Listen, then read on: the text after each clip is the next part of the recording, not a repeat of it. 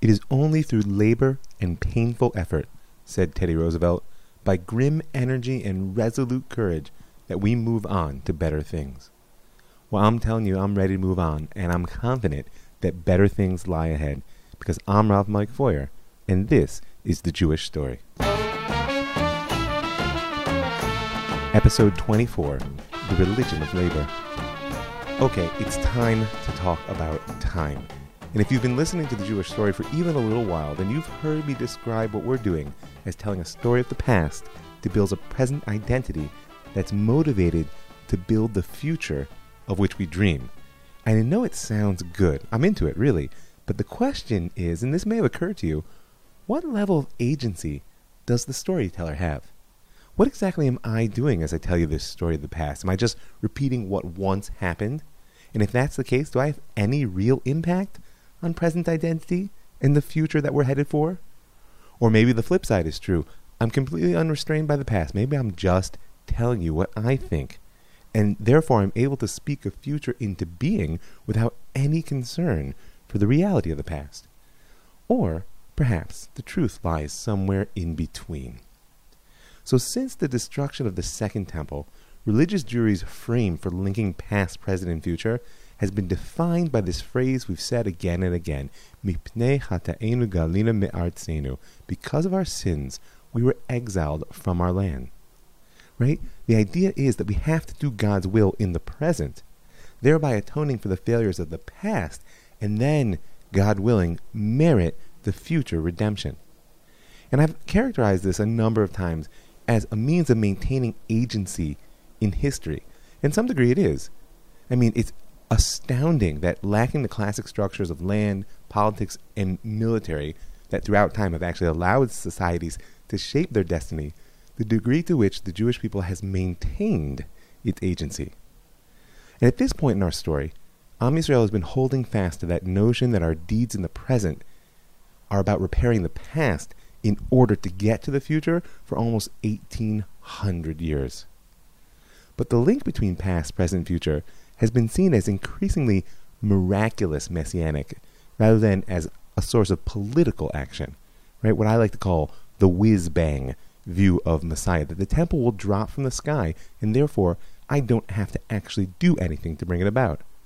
Just think about the last major messianic wave we saw, that rise of Shabbatai Tzvi back in the late 17th century. You can go back to episode 9 for the full story, but for now, just recall the upwelling of prophecy, the strange behavior and downright madness that accompanied his appearance. That wasn't a political movement, didn't have any strategic aims or tactical methods. It was an upwelling of unrestrained messianic hope. And when the magical personality at its head turned out to be false, it collapsed into a smoking crater, a crater which left behind it many fragments. That which contributed to the rise of the secular culture within Am Yisrael, and even to Zionism itself, as we've mentioned a few times. And the last person we saw in our story who attempted to seize the reins of history in the true political sense was Bar Kokhba, that revolt that he led back in the 2nd century, and I hope you recall where that got him. Not only was his rebellion crushed, but he was enshrined in the rabbinic collective memory as the archetype of the sinner who attempts to force the end through the strength of his own hand. And since that last gasp of political effort to change the future, the weight of our story's relationship between past, present, and future has been messianic. Meaning that to some degree, the Jews have become enamored of the notion that there's an unbridgeable gap between the present and the future, or at least a discontinuity. But modernity revolutionized the way in which all Europeans began to think about time, Jews included. And I want to think with you a little bit about how that changed the messianic notion and how it really in many ways paved the way for the feasibility of Zionism. Because part of the question that we have to have in the back of our minds as we go forward in this story is how on earth this small group of people, albeit intelligent, albeit extremely creative, but how do they manage to awaken an entire nation? So like I said, modernity revolutionized the ways in which Europeans thought about time. First of all, the Enlightenment birthed the notion of progress, of an inevitable advance toward the highest good, as Kant called it. Really what they did was they took Christianity's notion of redemption, which of course Christianity had taken from the Jews, and they stripped it of its religiosity. And since the Enlightenment philosophers were also enamored of universal conceptions, their vision of the highest good toward which humanity was moving was a single, cosmopolitan, human society. It was a society they imagined of universal political freedom, universal moral rectitude, free from irrational tribal prejudice and particularist religion. And of course, as we know, because we've spoken about it, Judaism was seen as the most tribal and particular game in town. Though in our heyday, the enlightened philosophers recognized that we had brought to light the critical notions of one God and abstract divinity, at this point were viewed as an anachronism. We're the appendix of humanity. We're clinging to archaic laws that enshrine prejudice and rejection of other, and are actually, in the minds of many, impeding the progress toward this universal, cosmopolitan, highest good. The Jews are stuck in the past, and that's why so many of the Enlightenment philosophers, if you recall, Voltaire chief amongst them, see us as the refusers of the new religion of reason, and therefore unfit to join in this universal, enlightened future. In his ideal for a universal history, Kant envisioned spiritual homogeneity as humanity's future. He says differences in religion, an odd expression, just as if one spoke of different moralities. Well, here in the postmodern era, that phrase different moralities ought to strike a chord, but for Kant, it was inconceivable. And it's not hard to see how a good part of the Jewish people are actually still holding by this vision of redemption. They jumped on the bandwagon in the Enlightenment, and they never got off. After all, Abraham Geiger, founder of the Reform movement, as we know, did away with the traditional messianic concept and replaced it with a Kantian age of global harmony. Quote, "I believe that Judaism is above any national body, since its mission is to unite and affirm all peoples and all languages. Therefore," says Geiger, "it is the primary obligation of all believers of Israel to free Judaism from any national boundaries which do not belong to its essence and only restrict its development. Instead," he says, "Judaism should be transformed from a religion of one nation into a religion of the world." In short, Geiger believed that history had finally caught up with the Jews in the Enlightenment. Now, there's another important stream of the inevitable. Karl Marx, father of not just communism, but more importantly for our discussion, dialectic materialism. He built on this teleology, the idea that history is inevitably moving toward a higher end. And he built on its elements of inevitability and its expanding cosmopolitanism, that everyone is being brought into one unit. But in Marx's eyes, Enlightenment philosophers just didn't go far enough, because he felt that professions of equality of citizenship and a unity of faith, as long as capitalist society was the context, these things became lies, because the economic system against which he struggled reduced men to a means to the ends of others. To Marx, the political sphere might be characterized by ideals and universalism, but the economic sphere was still the realm of ego and exploitation. And, of course, I'm sure you'll recall from a previous episode that Marx had no love lost for his former people, son of an apostate that he was. His theory of dialectic materialism, that again saw an inevitable progression from feudalism to capitalism to the communist utopia, envisioned Judaism disappearing like an insipid haze in the vital air of society. Oh, how happy. And as we'll see later in this episode, Marx's secular messianic vision attracted many, many Jews. In particular, the hope that the inevitability which dialectic materialism asserted about the relationship between past, present, and future drew many Jews who had lost faith in the traditional redemptive model. And as we'll see, not only did the Jewish religion have no place in Marx's vision, it's going to take quite a bit of work and a very special personality to reconcile Marx's universalism with Jewish national aspirations. So, aside from the cosmopolitan universalist, the 19th century also produced a more particular strain of perspective on the progress of history. When the romantic currents in European culture began to finally overtake the forces of pure reason, Johann Gottlieb Herder introduced a new view of time and humanity into European thought. Because to Herder, the nation is the true unit of measure for human society, and therefore the measure of time, because he understood the nation to be an organic unit. As such, the relationship between past, present, and future in history is clear and unavoidable. You're born, you live, you die. Now that may happen at different paces for different peoples, but it is unavoidable. Each nation has its pace of progress, but the past leads inevitably to present and future, and one end awaits us all. Now the Jews were a bit of a sticking point for Herder. We're basically a fossil with no future. There is no resurrection in his scheme of organic nationalism because history is inevitable, continuous, and one way. You can't go back. Now, Herder wasn't alone in this worldview, and the next major step came actually from Hegel. Hegel was the one who strung together all these elements of national history into world history. And for Hegel, world history was a dialectic progression, right, between an idea, its opposite, their union and destruction when they meet, and the emergence of a higher ideal. Right? It's a progression of the unfolding of the absolute spirit, right? Which for Hegel, I hope you remember we've spoken about, is really embodied by human advance toward rational knowledge and freedom. Each nation comes into the world to embody a distinct idea which contributes to this process, and once it does that, it passes from the stage of history. Therefore, the Jews, having long ago contributed the idea of monotheism to the advance of the world spirit, are done. There's no place for national revival here. The past has the present firmly in its grip, and therefore the future is inevitable. So you see, it's strange. We've got two strains of thought, well, really three. There's the Messianic, which for the Jews does open up the possibility of real change in the future, but it really holds no agency. Right? Religious messianism has become the whiz-bang theory. It's almost magical. As long as we, in the present, stay focused on the past, God will take care of the future.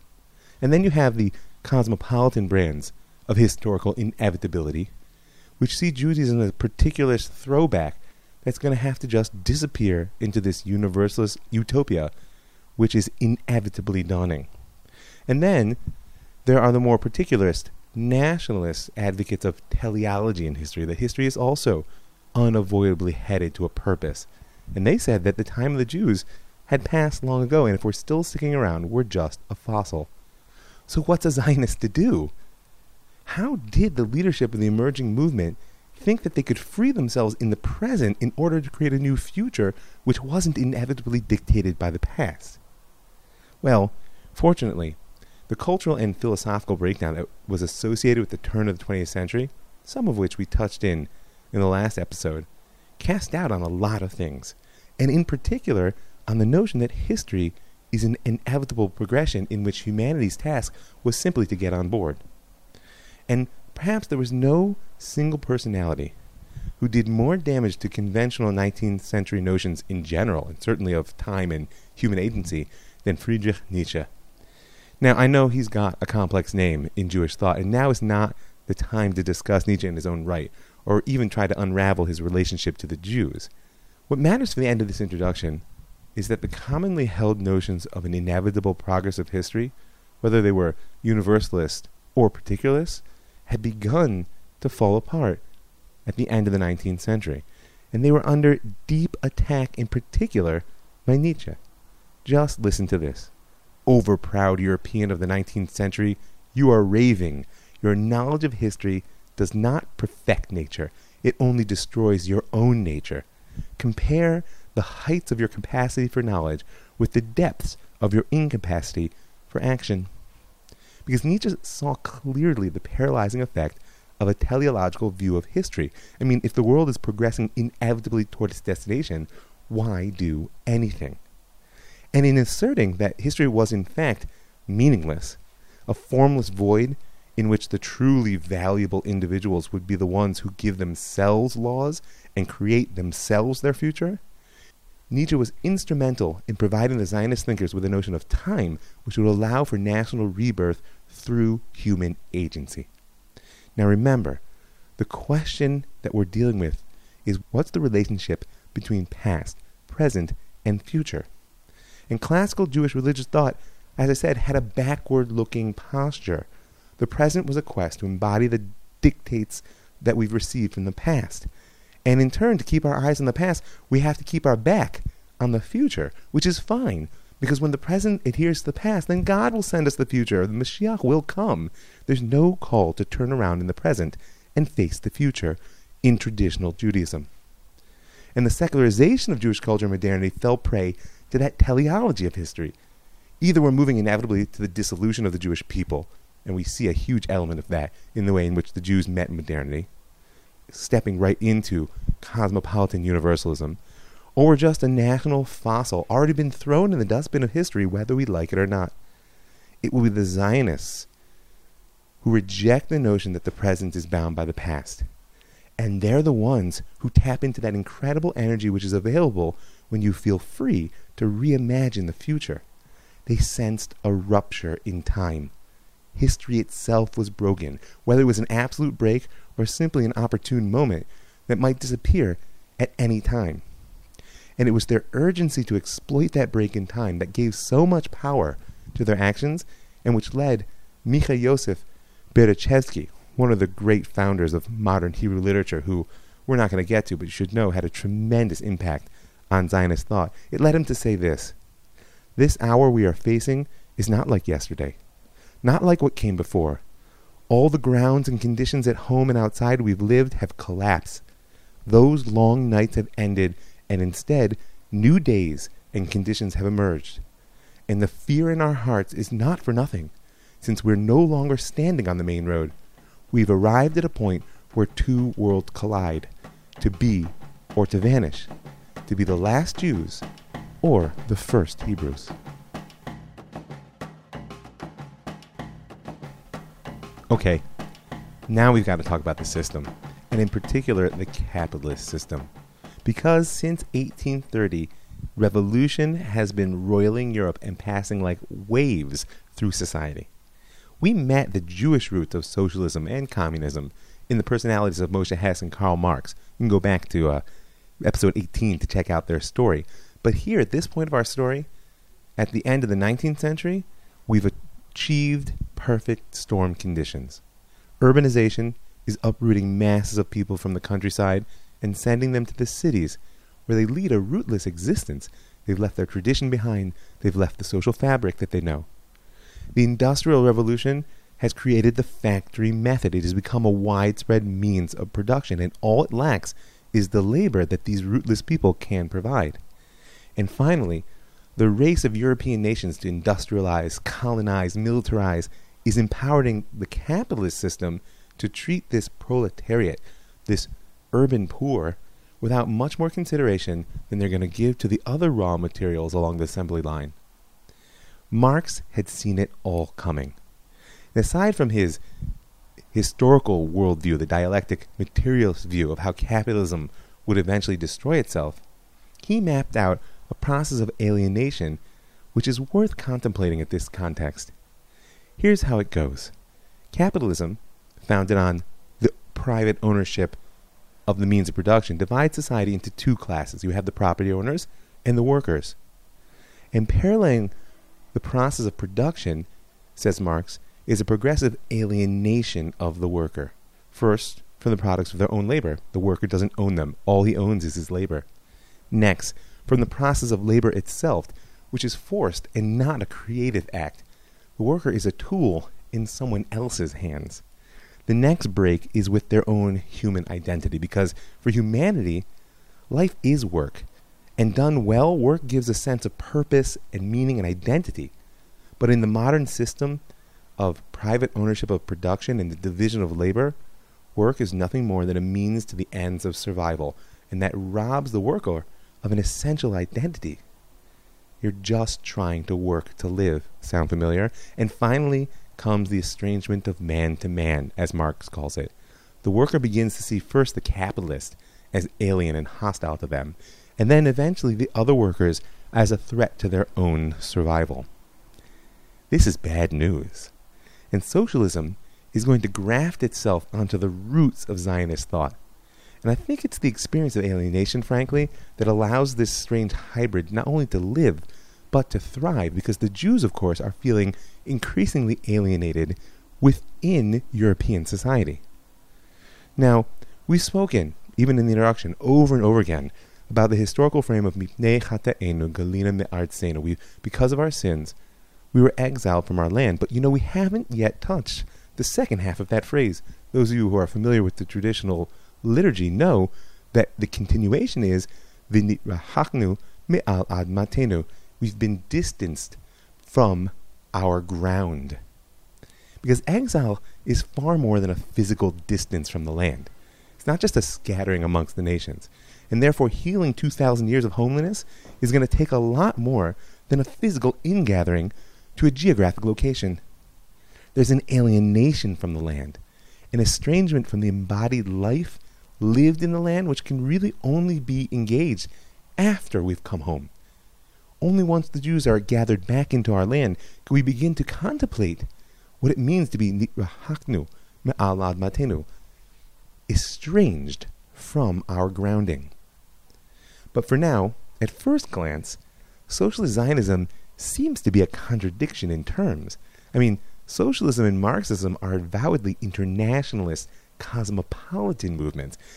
After all, Marx declares in the Communist Manifesto, the workers have no country. And Zionism, of course, is an avowedly national movement. Now, it's true, if you know a little bit about Marxist history, that Marx and Engels occasionally supported national liberation movements, but they did so only insofar as these movements furthered the spread of the capitalist system and thereby hastened its downfall. Overall, by most people, nationalism and socialism were seen as intrinsically oppositional. And this indeed was the view of the largest Jewish socialist party of the 20th century, the General Jewish Labor Federation, also known as Le Bund, which is federation in Yiddish. Early capitalism was not kind to any worker in Eastern Europe. But on top of the class divisions that we just described that affected every laborer, Jewish workers faced in particular widespread anti-Semitism as well, and that often kept them completely out of the more advanced industries. So we had a situation in which Jews began to fill the sweatshops, which thrived on intense manual labor, provided poor working conditions, and of course, minimal wages. Hunger, poverty, disease began to be the lot of a growing Jewish proletariat. They sat at the lowest rungs of Jewish society, and that meant of European life in general. And in the 1880s, a small group of young Jewish intelligentsia began to build bridges across this class divide. They themselves were mostly from the middle class, and they were the products of the emancipated education that we spoke of in previous episodes, which meant that they were immersed in Russian or Polish culture, and at this point that they were imbibing in the universities the revolutionary ferment. The first step that they took was to organize discussion circles. Their goal was to politicize the workers, and therefore they selected the prime candidates from amongst these circles to pursue a course in Russian literacy, natural sciences, and ultimately the crown jewel of socialist and Marxist thought, political economy. Like I said, the goal was to politicize the workers, which meant to detach them from Jewish culture and to integrate them into the general revolutionary movements. As Yuli Martov, the early leader of the movement, said in 1895, the aim of the Jewish Social Democrats, who are active amongst the Jewish workers, is to build a special Jewish workers' organization that will educate the Jewish proletariat and lead it in the struggle for economic, civil, and political rights. Now, you might wonder why an internationalist cosmopolitan movement would have a specifically Jewish branch. Well, and part of it was simply organic. Jewish revolutionaries knew how to speak to Jewish workers. Yiddish was way more than just a language to these Bundists. It was the national culture. But another part was anti-Semitism.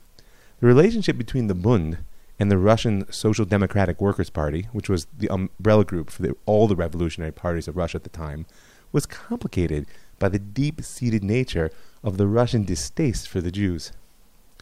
So the work of politicizing the Jewish worker came to fruition with the founding, as I said, of the General Jewish Labor Federation in 1897. Ooh, that's an interesting year. That's right, the Bund came to be in the same year as the first Zionist Congress in Basel, organized by Theodor Herzl. And as one old Bundist noticed in a recent interview I read, the Zionists held their first Congress in a casino in Basel. The Bundists, on the other hand, had their first meeting in the attic of a farm near Vilnius a month before. The Zionists were bourgeois from the start, he said. It's great, by the way. If you want the link, I'll send you the article. So, despite the technical and cultural factors that focused the Bund's activity on the Jews, its founders did not, initially at least, view their organization as specifically Jewish, and certainly not as a nationalist one. Their ultimate aim was to integrate the Jewish worker into the general Russian proletariat. And because of that, the Bund strongly opposed Zionism almost from the outset. In their eyes, the idea of immigration to Palestine as a solution to the Jewish problem was just an escapist fantasy. And not only that, because they were looking to the workers of the world to unite, they saw Zionism as a reactionary and chauvinist movement, interested only in the betterment of a particular people, rather than the liberation of the whole world.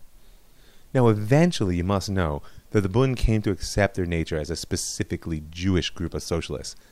But they remained opposed to Jewish nationalism actually to this very day. The Bund is still around. Their vision was one of cultural nationalism, as they call it.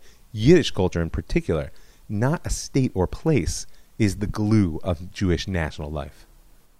Vladimir Medem was a Russian Jew who became one of the Bund's most important theorists, and he gave form to their vision of national autonomy, which wasn't territorially defined, but in his mind would exist within the ideal socialist state of the future as a culture of the Jews. And as I said, the Bund's relationship with the Russian revolutionaries was less than happy, but that changed with the revolution of 1905.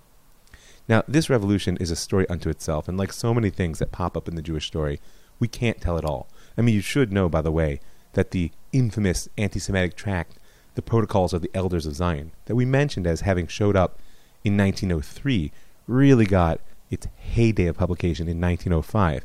And, they're accusing the Jews of the attempt to take over the world with all the liberal democratic values that, many Jews are espousing today. But anyway, 1905 was a key year. The revolution essentially was a massive wave of political and social unrest that rocked large parts of the Russian Empire. Now, it didn't go too far because in the end, the military remained loyal to the Tsar.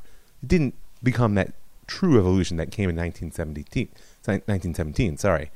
But the government did grant a constitution and allow for the formation of a parliament. But as you know, if you know Russian history, constitutional monarchy had a short life in Russia. In 1905, aside from the revolution, is a date that we're going to return to in the coming episode when we discuss the critical Second Aliyah, that wave of ideological immigrants who went up to the land of Israel with visions of building a new society. Many of them were set into motion by the failure of 1905 within Russia. But for now, tens of thousands of Jewish and workers and students responded to the Bund's call to take to the streets, and that forced the Russian workers' parties to accept the Bund as a legitimate partner. For now, they could be Jews as well as revolutionaries. For now. It's critical to know that at the beginning of the 20th century, the Bund was by far the largest and best organized Jewish organization in Eastern Europe. They claimed 34,000 members in 274 branches. And at least in Russia, there was a glorious period ahead for the Bundists, who played an active role in the Russian Revolution of 1917. But that, unfortunately, wasn't a story that ended well. The Bund was absorbed into the Soviets and then into the Communist Party, and many of its surviving members ended up imprisoned or executed in the Stalinist purges that followed. In Poland, the Polish Bund continued to thrive until the Nazi invasion of 1939, where they played a critical role in the struggle against the final solution, a story to which we will return. And of course, if you know anything about American culture, the Bund had a tremendous influence on the development of the Jewish labor movement and liberal Yiddish culture on the other side of the Atlantic over in the United States. I mean, really down to this day, it's not exaggeration to say that Bernie Sanders is a product of the Bund, in a manner of speaking. But for our story, it's the tension between socialism and Zionism that we need to explore. Because not every young Jewish socialist in Eastern Europe wanted to have to choose between their national identity and the dream of building a workers' paradise on earth.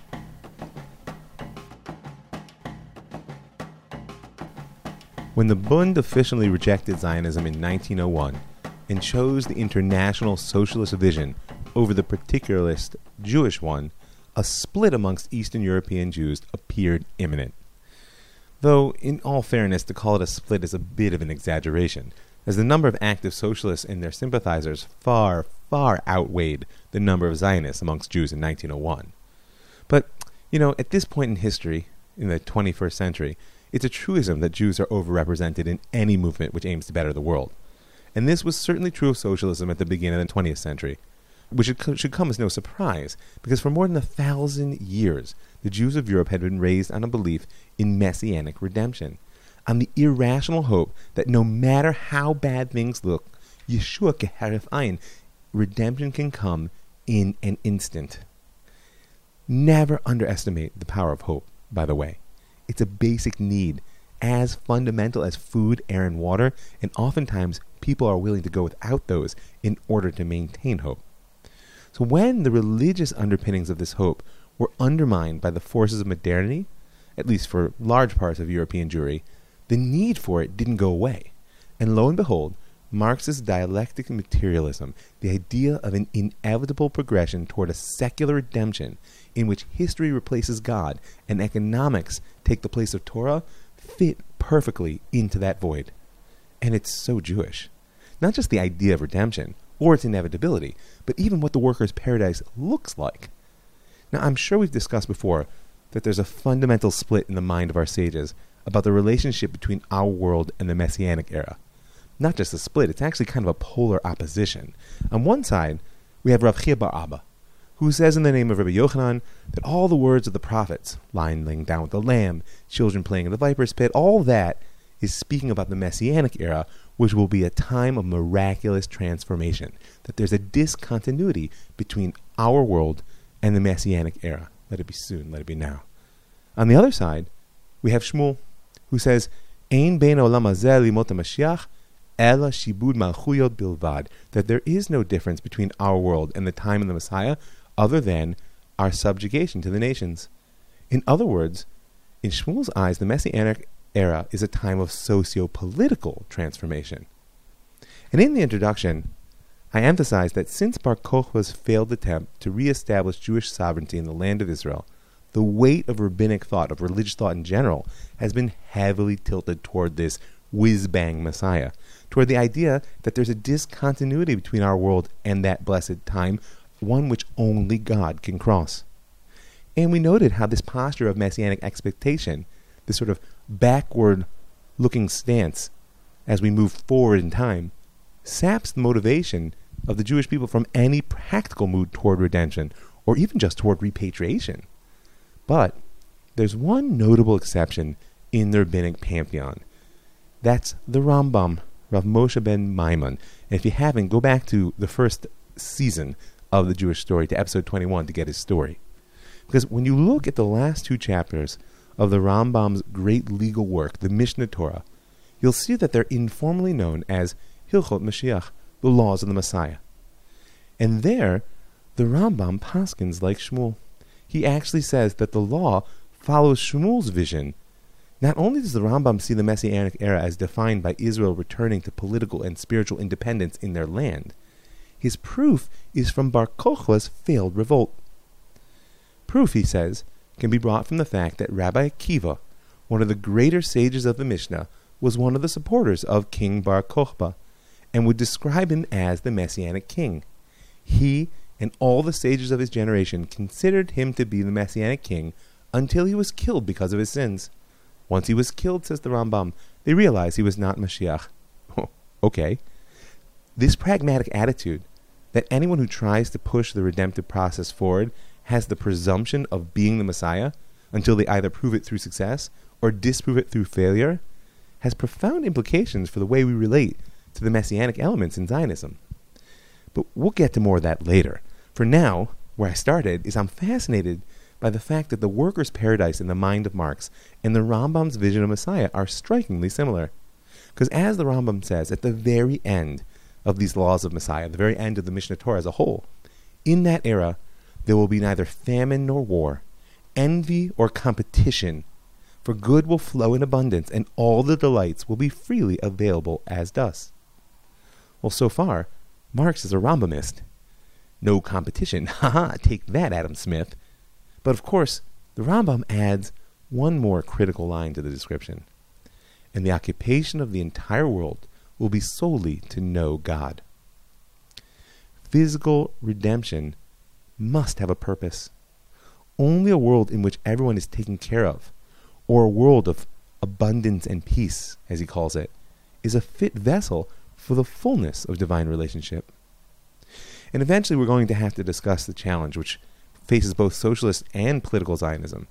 What happens when you succeed? What happens when you envision redemption in purely socio-political terms, and then you actually get your state? Don't forget, the human being is a meaning-seeking creature. Hope is more important than food, air, and water, and meaning trumps hope, or perhaps is its source. But for now, we can understand just a bit why the Jews of the 19th century were swept up so easily into the dream of a worker's paradise, which history would inevitably provide. But the one sticking point was that they were Jewish workers, even in Russia, certainly in Poland. And as such, they had a tribal association which had to be either abandoned or integrated into this historical process. The Bund tried to sail on the cosmopolitan ship, though even they were still members of the tribe and ended up with the notion of cultural autonomy as a compromise between the particular and the universal. But the nationalists within the Bund wanted more, and in 1901, with the rejection of Zionism, a group of Marxist workers centered in Russia and Poland broke away to form the Poale Zion, the Workers of Zion. And the Poale Zion will play a foundational role in shaping Jewish society in the land of Israel in the pre-state era, and in forming the political parties that led it for almost 30 years once the state was born. And we'll talk more, particularly next episode, I think, about their practical accomplishments. But just so you appreciate it, the importance of this split in Jewish socialism for the Jewish story, Poale Zion will found the Hashomer Guard organization, first effort at Jewish self-defense in Israel. They will begin to build the kibbutzim, the collective settlements, which were far more successful in settling the land than the colonial farm model of the first wave of immigration. They set up the employment offices, health services that evolved into the institutions of labor Zionism in the modern state. They founded youth movements that are still around today, Hashomer HaTzair, Habonim Dror. It's incredible what was done. And as we'll discuss a bit at the end of the episode, they were the ones who took up the ideology of the conquest of labor, kivush avodah, and of course, this was back when avodah ivrit, the idea of using Jewish labor, was a left-wing issue. But before we can talk about the achievements of socialist Zionism on the ground, we have to understand how such a strange hybrid came to be. And in order to do that, we have to meet Ber Borkov. So Ber Borkov was born in 1881 in the Pale of Settlement, which is now central Ukraine. And he grew up in a home shaped by his father's Zionism and his mother's dedication to education. And as he ventured out into political work, Borkov came under the influence of Nachman Sirkin, who himself had been one of the leaders of the Socialist Zionist faction at the First Zionist Congress. Sirkin actually played a critical role. He's got his own story that you can pursue on your own. But for now, just know that he was essential in the development of Socialist Zionism. He was in fact the first person to suggest that the immigrants to the land of Israel should form collective agricultural settlements. But he was no Marxist, nor really a lover of political theory in general. It was Borkov, however, who was. He was both. He was the one whose reconciliation of Marxist theory and Zionist dreams allowed so many Eastern European Jews to feel that they didn't have to choose between their national aspirations and the dream of a worker's paradise. In essence, Borkov shared the fundamental Marxist notions about the importance of the working classes and their ultimate role in secular redemption and the progress from capitalism to socialism. He also agreed with the Marxist critique, by the way, of the economic niches that Jews had traditionally filled in European society being way out of balance. But Borkov believed in the importance of national existence. He saw political independence as a precondition for the victory of socialism within any social group, since, like Moshe Hess before him, if you recall, Borkov saw national and ethnic divisions as overshadowing class conflicts in history. We must understand, he says, that class consciousness cannot develop normally unless the national problem, in whatever form it may exist, has been solved. And in characterizing the upside-down nature of Jewish economic life in Europe, Borkov described what he called an inverted pyramid, in which the agricultural and industrial activities, which should be the broad base of a society, were actually the needle-thin tip. Because the Jews, of course, have been excluded from agricultural work for quite some time, and because of certain skill sets, had pushed their ways into the traditional capitalist industries. In Borkov's vision, a normal productive life was the necessary precursor to socialist evolution. And furthermore, he believed that the struggle over the means of production, which was the heart and soul of Marxist revolutionary vision, could only take place within a well-defined social unit, meaning somewhere with a defined territory, a distinct language, and self-governing bodies. They're all defined by Borkov as the conditions of production. That means that the Jews have to have a land. As he taught, our ultimate aim is socialism. Our immediate need is Zionism. The class struggle is the means to achieve both. Now, Borkov, interestingly, also broke from orthodox Marxist thinking in their belief that the inevitable dialectic progress of humanity would bring the workers' paradise. He felt that maybe other nations could be deceived by such naive optimism, but the Jews were wise enough to see progress for what it really was. We do not rely on progress, he says. We know that its over-pious proponents inflate its achievements out of all proportion. It's too soon to speak about the moral progress of nations, of the termination of that destructive national egoism. Progress is the double-edged sword. If the good angel within man advances, the Satan within him advances too. And it's astounding to me how postmodern that thought is. Right up until the bomb went off over Hiroshima, or people saw what had actually gone on behind the gates of Auschwitz, most people believed that progress was intrinsically good. Now, later in his life, Borkov did come around to a belief in what he called a psychic process, a spontaneous evolution from the present into the future with no need for human intervention. But it was not that later Borkov that influenced Zionism. In fact, this notion was rejected by many of his followers, the future founding father and prime minister of David Ben-Gurion among them. When he introduced this new notion in a 1917 speech, chaos erupted amongst his followers. "We do not accept the new Borkov," they shouted. "We believe in the theory of the old one." Well, what was the theory of the old Borkov, which held so much appeal? It was the assertion that pathological situations can develop within society. Situations which lack any potential to be corrected from within. It's not going to happen on its own, taught Borkov. He said that such a situation requires social therapy. And that therapy is not about fixing what is. It's a radical act that destroys what is and replaces it with something that has never been. And that requires the intervention by an elite.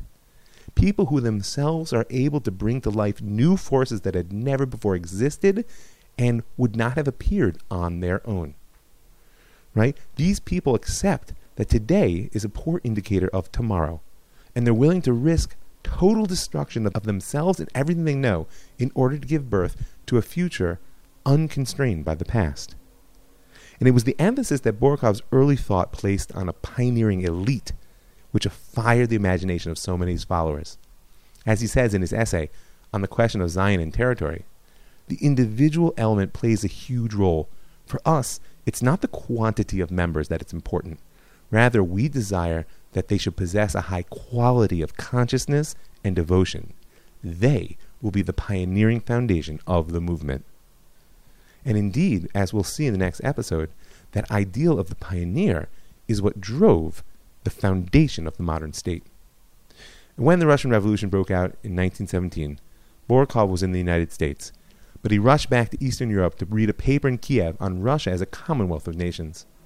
During the speaking tour that followed, he contracted pneumonia and died within a month at the tender age of 36.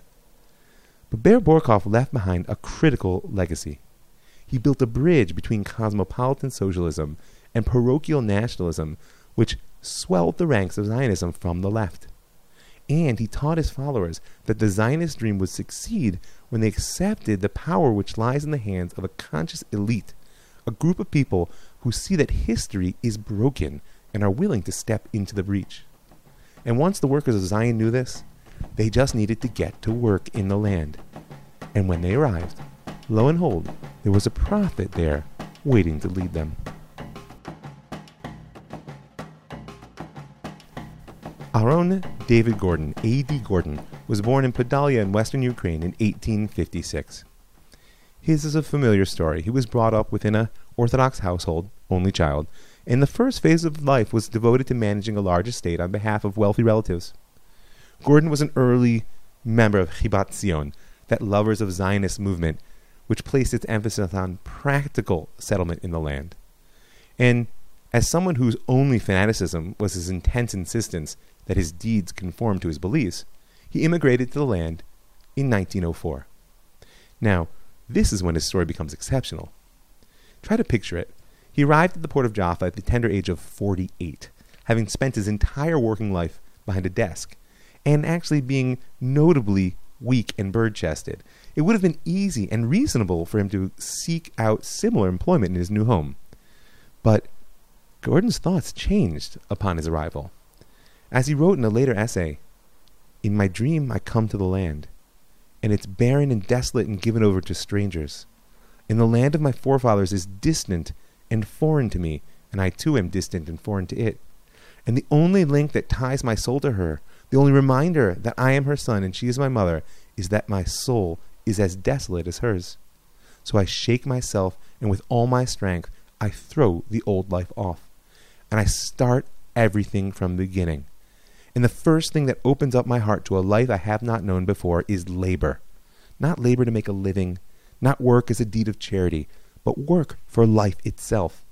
It is one of the limbs of life, one of its deepest roots. And I work." And work he did. Gordon sought out the simple life of an agricultural laborer from the moment he set foot in the land of Israel. Now, the pioneer lifestyle of hard manual labor was fast becoming the ideal of the second Aliyah. But unlike the other young pioneers, Gordon was middle-aged, weak, and a complete stranger to physical labor. Nevertheless, he began to work in the orchards of Petach Tikva, and he ultimately found his home, physical and spiritual, in one of the first communal settlements known as Degania, a story that we'll tell next episode. Life there was so hard that his wife, who joined him after a year, soon died from malaria. Now, Gordon had begun his life as a religious Jew, and according to many accounts, he maintained a significant attachment to the commandments even once he arrived in the land.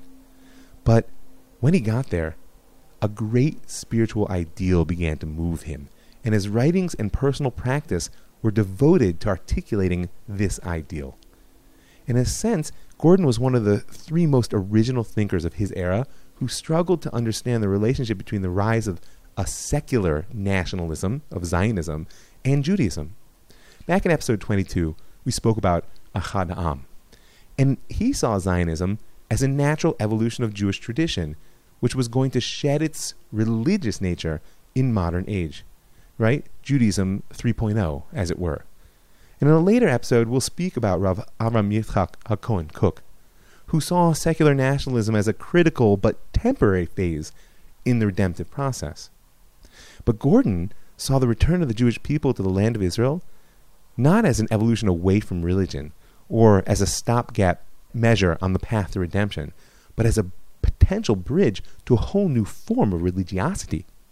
And the thoughts which emerged from his encounter with the reality of the land were a mix of his traditional origins, the Tolstoyan naturalism he had imbibed in Ukraine, and a healthy dose of nationalism. First off, in his eyes, the primary problem faced by humanity was our estrangement from nature, and therefore the Jews as a people and humanity as a species must return. As he says, "And when, O man, you will return to nature, on that day your eyes will open, you will gaze straight into the eyes of nature, and in its mirror you will see your own image. You will know that you have returned to yourself." But Gordon wasn't just a Tolstoyan naturalist. He didn't want to simply go backwards to nature, nor did he see that gradual evolutionary process ahead like Ahad Am.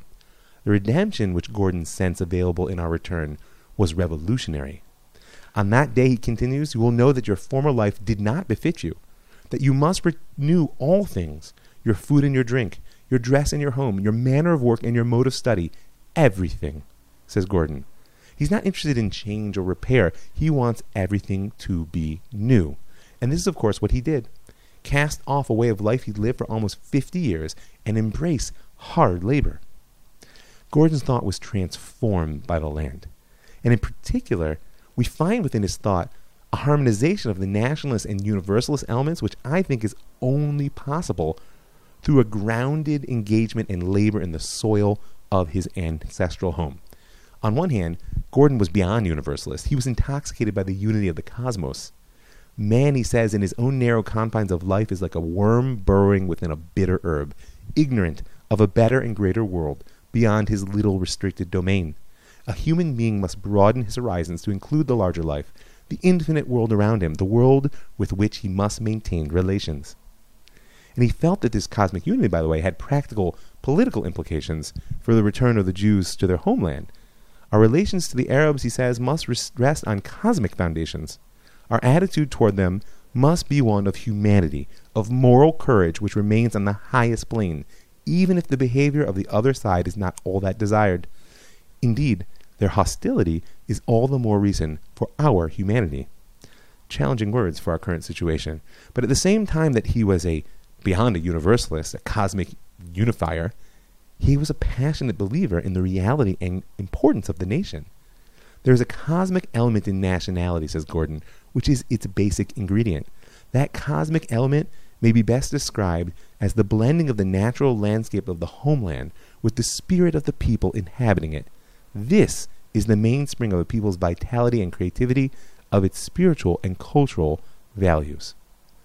But above all, and the great contribution that Gordon made to his time, was his belief in the sanctity of labor. As he says in People and Labor, the Jewish people has been completely cut off from nature and imprisoned within city walls these 2,000 years. We lack the habit of labor. Not labor performed out of external compulsion, but labor to which one is attached in a natural and organic way. This kind of labor binds a people to its soil and to its national culture. And this is the notion of the conquest of labor, of kivush ha'avodah, that drove the second Aliyah, the pioneers around Gordon, and which would set the mold of Jewish national life in Israel for at least 2 generations to come. Zionism, as much as we've been focused on the thoughts, really is about action. Now, Gordon shared this love of labor with the young socialists arriving around him in land, but he was no socialist himself. I want to make that clear. He rejected Marx's assertion that class struggle was the driving force of history, and he certainly rejected the anti-nationalist cosmopolitanism of the Bund. Building a nation, he says, is not like building a society. The foundation stones are laid not merely for an improved system of economic life, nor for the social justice which is desired in that life. Here, we're laying the foundation for a new collective life, and also for a new national spirituality.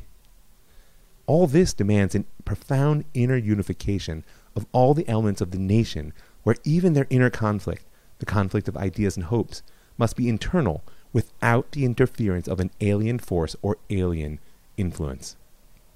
So Gordon is rightly known as the prophet of the religion of labor, and we'll explore the power that his words held in the next episode through the details of how an entire generation came to Israel, livnot ulihibanot, to build and be built.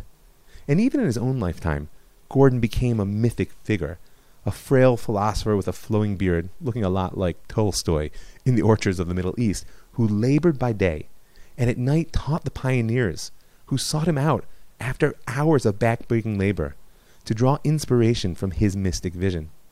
And he taught them that their cleaving to the land had the status of cleaving to God himself. As I said, we'll see some of the more concrete results of Gordon's religion of labor in the coming episode, but for now I leave you with this. Gordon's ultimate vision was one of tshuva, not in the sense of repentance as it's used in a moral literature, but rather in its truer, deeper sense of return to essential self and return to essential peoplehood, which of course is the highest repentance imaginable. And you'll forgive me the long quote, but bear it out, it's worth it. I think that every one of us ought to retreat for a moment into his innermost self, free himself from all outside influences, both from those of the Gentile world and even from the influence of our own Jewish past, and then ask himself with utmost simplicity, seriousness, and honesty, what, essentially, is the purpose of our national movement? What do we expect to find in the land of Israel that no other place can give us? Why should we segregate ourselves from the nations amongst whom we have lived our whole lives? Why leave the lands of our birth, which have fashioned our personalities and so largely influenced our spirits? Why should we not share full and unreservedly with those nations in their great work for the progress of mankind? In other words, why should we not completely assimilate ourselves amongst the nations? What stops us? Surely it is not religion. In our day, it's quite possible to live without any religion at all. The answer is that there's a force within every one of us which is fighting for its own life, which seeks its own realization. Jewish life in the diaspora lacks this cosmic element of national identity. It is sustained by the historic element alone, which keeps us alive and will not let us die, but cannot provide us with a full national life. What we have come to find only in the land of Israel is the cosmic element. We've come to our homeland in order to be planted in our natural soil from which we've been uprooted, to strike our roots deep into its life-giving substance. I just want to thank a few people. I want to thank all the people who give their hard-earned money to help make this show possible and to keep it widely distributed and free, and I want to invite you to join them. Go right now to ravmike.com, and up in the right-hand corner, you'll see a Be a Patron button. You can click on through to give a little bit of per-podcast support. I also want to thank the Land of Israel Network, that's thelandofisrael.com, for creating a platform that allows me to reach so many wonderful people. And I want to invite you people to write to me. Send me your questions. I'm already thinking about what episode or what season 3 might be, and I want to hear your questions. You get me at ravmikefoyer.com, or you can find me on Facebook at ravmikefoyer. I want to thank the Pardes Institute, pardes.org.il, for building an institution that allows me to teach such amazing Jews. And I want to thank you for listening. I'm Rav Mike Foyer, and this is The Jewish Story.